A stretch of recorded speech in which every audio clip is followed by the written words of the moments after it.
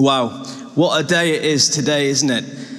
What an eclectic mix of emotions going on. We've celebrated 3 baptisms, new life in Christ Jesus, yet we're tinged with grief as we mourn the loss of the late Queen. It's been an extraordinary week, hasn't it, in the life of our nation. Since Thursday, the 8th of September, we've been mourning Her late Majesty Queen Elizabeth. And we knew that the time of her passing was drawing ever near, but still our nation and the nations of the whole world are sharing a sense of profound grief.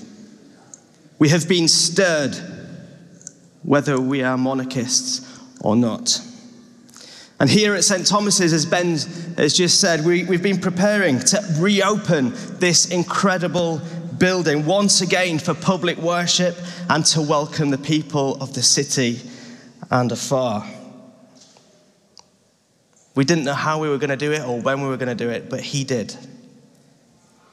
He took all of our worries and they were alleviated by the necessity to make sure our doors were open over the past week as people responded to the Queen's passing. We've been open every day. Many people have come through these doors emotional. Many people not knowing what to say or do, but they know that they are to respond in some way. Maybe it's to light a candle, to sit in quietness, to sign the condolence book, to simply say thank you, to mark the passing of an extraordinary public servant. And for some, it's brought to the surface grief, tension, feelings of profound loss. Some of these feelings that have been built up over many years and have come to head now. For some, there's confusion. The Queen has been a constant for 7 decades, after all. She has always been there. But why do we all, whether we are royalists or not, love the Queen so much? Well, this is some of the reasons that I think. Because she inhabited values that we respect and love. Humility, kindness, servant-heartedness, putting others before herself, making others feel valued and loved. But where did she get all of this from? She got it from Jesus. Her audiences were with him. So if you are here and asking, why was the Queen so special? You have to look at the king she served, King Jesus. The Queen was the nation's most effective evangelist. She mentioned Jesus in most of her significant speeches. She spoke of how she was constantly praying for you and for I. She even called the whole nation to repent and turn to Jesus in one of her Christmas Day speeches. She loved Jesus and believed in the power of the gospel, the good news of Jesus, to see lives transformed. And she longed for you and I to know it deep in our hearts. And that's why on a day like today, we're caught in this tension. On one hand, we mourn the Queen, and on the other, we're celebrating 3 baptisms. Now, why can we do that at the same time? Baptism, as we've heard, is all about dying to self and rising to new life in Christ Jesus, welcomed into the family of God, which we have done today. The royal priesthood. And the Queen, royal as she was, she knew that in Christ we are one. And today we celebrate being one in him. The Queen has now cast her crown before Jesus as she was welcomed home. And she has now received a heavenly crown, crowned by the King of Kings, who is Jesus. And so as we unpack this passage that Ben's just read us from Matthew 21 together, we see that Jesus requires three things of us. Firstly, obedience. Secondly, humility. And thirdly, our worship. These are three things that Her Majesty, the late Queen, offered herself. So firstly, obedience. Jesus requires obedience. In Matthew 21, Jesus took a ride into Jerusalem where he's going to be welcomed in as king. And in order to do this, Jesus needed to prepare a few things. So he gave some very simple instructions. If we take a look at verses 1 to 3, he says, "Go to the village, find a donkey, bring it to me." What did the disciples do? They went and did just as Jesus had instructed them. What a brilliant summary of obedience and discipleship following Jesus.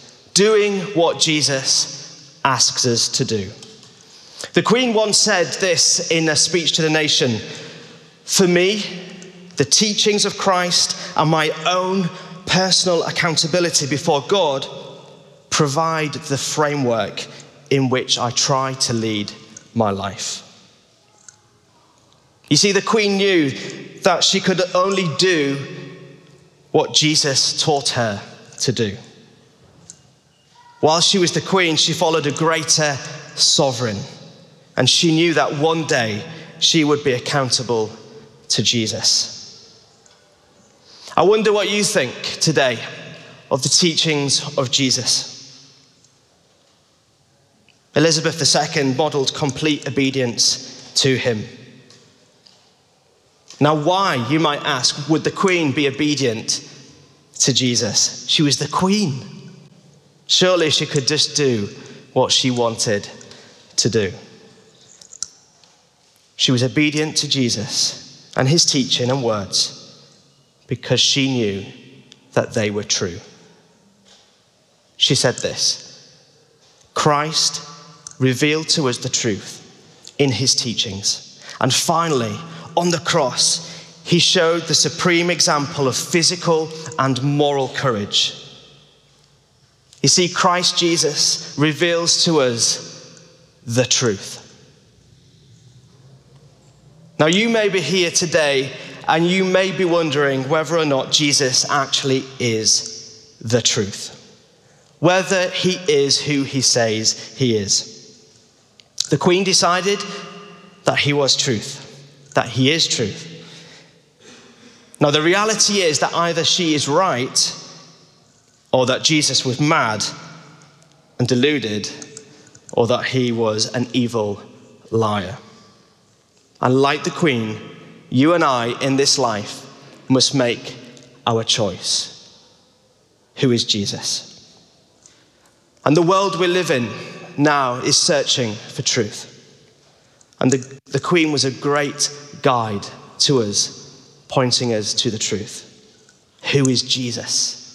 In our darkest moments, even in recent times during the pandemic, politicians, celebrities, influencers, people of all kinds tried to spur us on, didn't they?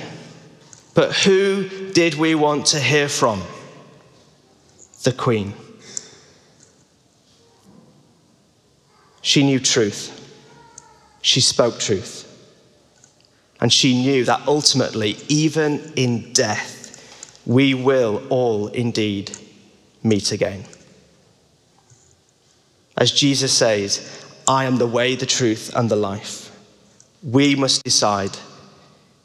And if he is who the Queen said he was, what does he do? He demands obedience from us. Obedience. Secondly, humility. If we take a look at verse 5, we see Jesus here arriving on a donkey. Now this week, we've only had to turn our screens on to see so many triumphant processions declaring the death of one monarch and proclaiming the accession of another in King Charles III. Now surely the scenes on our screens are incomparable to the scenes of when King Jesus arrived in Jerusalem. Or not? How would you expect a king to ride in? Surely a majestic war horse would be involved, trumpets sounding, majestic glory all around. But Jesus, the King of Kings, came in on a donkey. Jesus was humility personified, not what people expected at all of their king. Why do we love the Queen? Because she modeled the same humility. While I was reading an article on the BBC website this week, I came across this particular statement regarding why people wanted to go see the Queen lying in state. And it said this: the values people mentioned about the Queen are those they think are missing from public life. They talk about service, duty, selflessness, empathy, and the ability of Her Majesty to speak just a few words to capture a moment and help them through, whether that's through the COVID crisis or in response to terror attacks.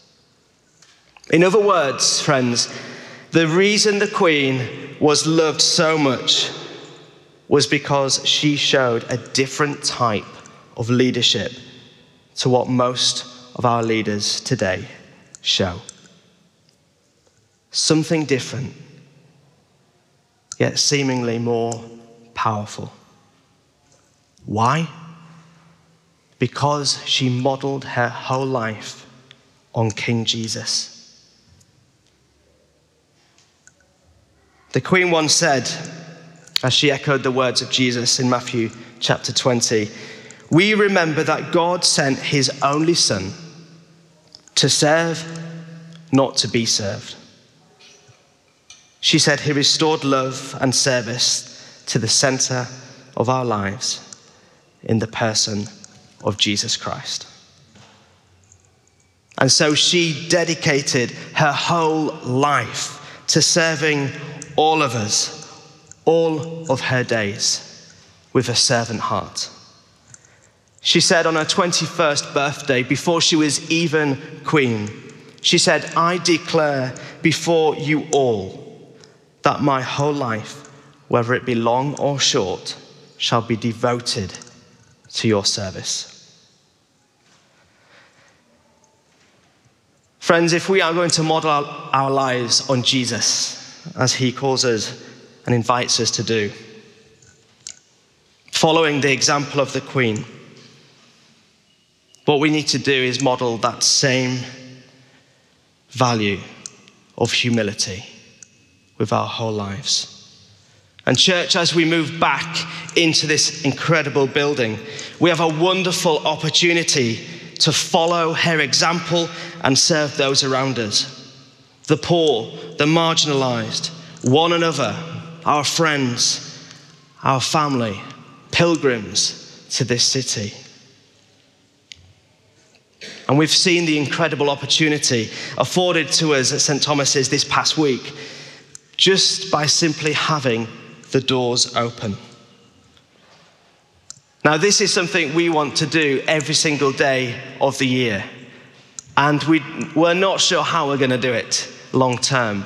So if you have a heart, a desire to see our doors open throughout the week, we'd love to have a chat with you. But humility, what is it ultimately? Well, C.S. Lewis said this: humility is not thinking less of yourself, but thinking of yourself less. I believe this past week has shown us in the Queen that there is more to life than just living for ourselves. It's more fruitful, it's more wholesome when life is done in community with one another, preferring the other. We've even seen that as people have queued for hours, endless hours, over 15 hours to see Her Majesty lying in state. And people are commenting, what has got me through the queue being so long is getting to know the people around me. We're made for each other. Now Jesus, he humbled himself to death. Even death on a cross. Our great friend here, Tim Keller, who actually lives in America, he said this: Jesus lost all his glory so that we could be clothed in it. He was shut out so we could get access. He was bound, nailed, so that we could be free. Do you get it? Jesus humbled himself so that you and I could become royal, clothed in royal robes. Just like the lost son who returns home to the Father, we can be welcomed, you and I, as sons and daughters of God. Not one of us is to be excluded from the family of God. We are all welcomed in. The welcome we have just proclaimed over Jeremiah, Eliza, and Flory at their baptism today is for us too. And Jesus' humble act in laying down his life for ours is something that our Queen modeled with her life of humble service. Why? To point us to King Jesus. And that's where her life leads us, to worship him. Because Jesus speaks the truth with humility. What happened in this passage is it caused the crowds to worship him. Look at verse 9 to 11. The crowds cut branches from the trees and laid them out on the road. They shouted, Hosanna! They were worshiping King Jesus. Now, if we're honest with ourselves, we all worship something or someone. We might worship security in our life, our identity, our appearance, relationships, sex, our status, the job title we hold, money, technology, whatever it is, we all worship something and somebody. We don't get a choice as to whether we worship or not. The only choice we get in this life is what and who we worship. The Queen once said this: for Christians, reflection, meditation, and prayer help us to renew ourselves in God's love. The Queen was absolutely clear where her worship went. It went to King Jesus. She knew that he was a king to be obeyed. She knew he was the perfect picture of humility, who humbled himself to death, even death on a cross. And knowing all of this truth led her to worship him. So the question I want to throw out to all of us here today is, who are you worshiping today? Who are you worshiping? Because whatever we put as additional accessories to worshiping Jesus, those things become our real kings. Who are you worshiping today? And this is a question I believe the Queen throughout her whole life has been wanting us to ask of ourselves. You see, in her latter years, she devoted much of her time, particularly in her speeches, to telling people about King Jesus. She longed for us to know him. You may remember a few years ago in her Christmas Day speech, she said these words: "Although we are capable of great acts and kindness, history teaches us that we sometimes need saving from ourselves, from our recklessness or our greed. God sent into the world a unique person, neither a philosopher nor a general, important though they are, but a savior with the power to forgive. Forgiveness lies at the heart of the Christian faith. It can heal broken families, it can restore friendships, and it can reconcile divided communities. It is in forgiveness that we feel the power of God's love." She goes on to say, in the last verse of this beautiful carol, "O Little Town of Bethlehem," there's a prayer. "O Holy Child of Bethlehem, descend to us, we pray. Cast out our sin and enter in. Be born in us today." She said, "It is my prayer that on this Christmas day, we might all find room in our lives for this message of the angels and for the love of God through Christ our Lord." How incredible was our Queen. You see, in that speech, she asked all of us to recognize that we need saving, we need forgiving, and to ask Jesus to enter into our lives so that we can be free and have life in all of its fullness. In other words, friends, we need to see that it is only Jesus that can do this. It is only Jesus whom we are to worship. And this is what our Queen modeled so beautifully. It was King Jesus whom she served. We're here in the passage. "Who is this?" the crowds asked of this man arriving on a humble donkey. "Jesus," they responded. King Jesus.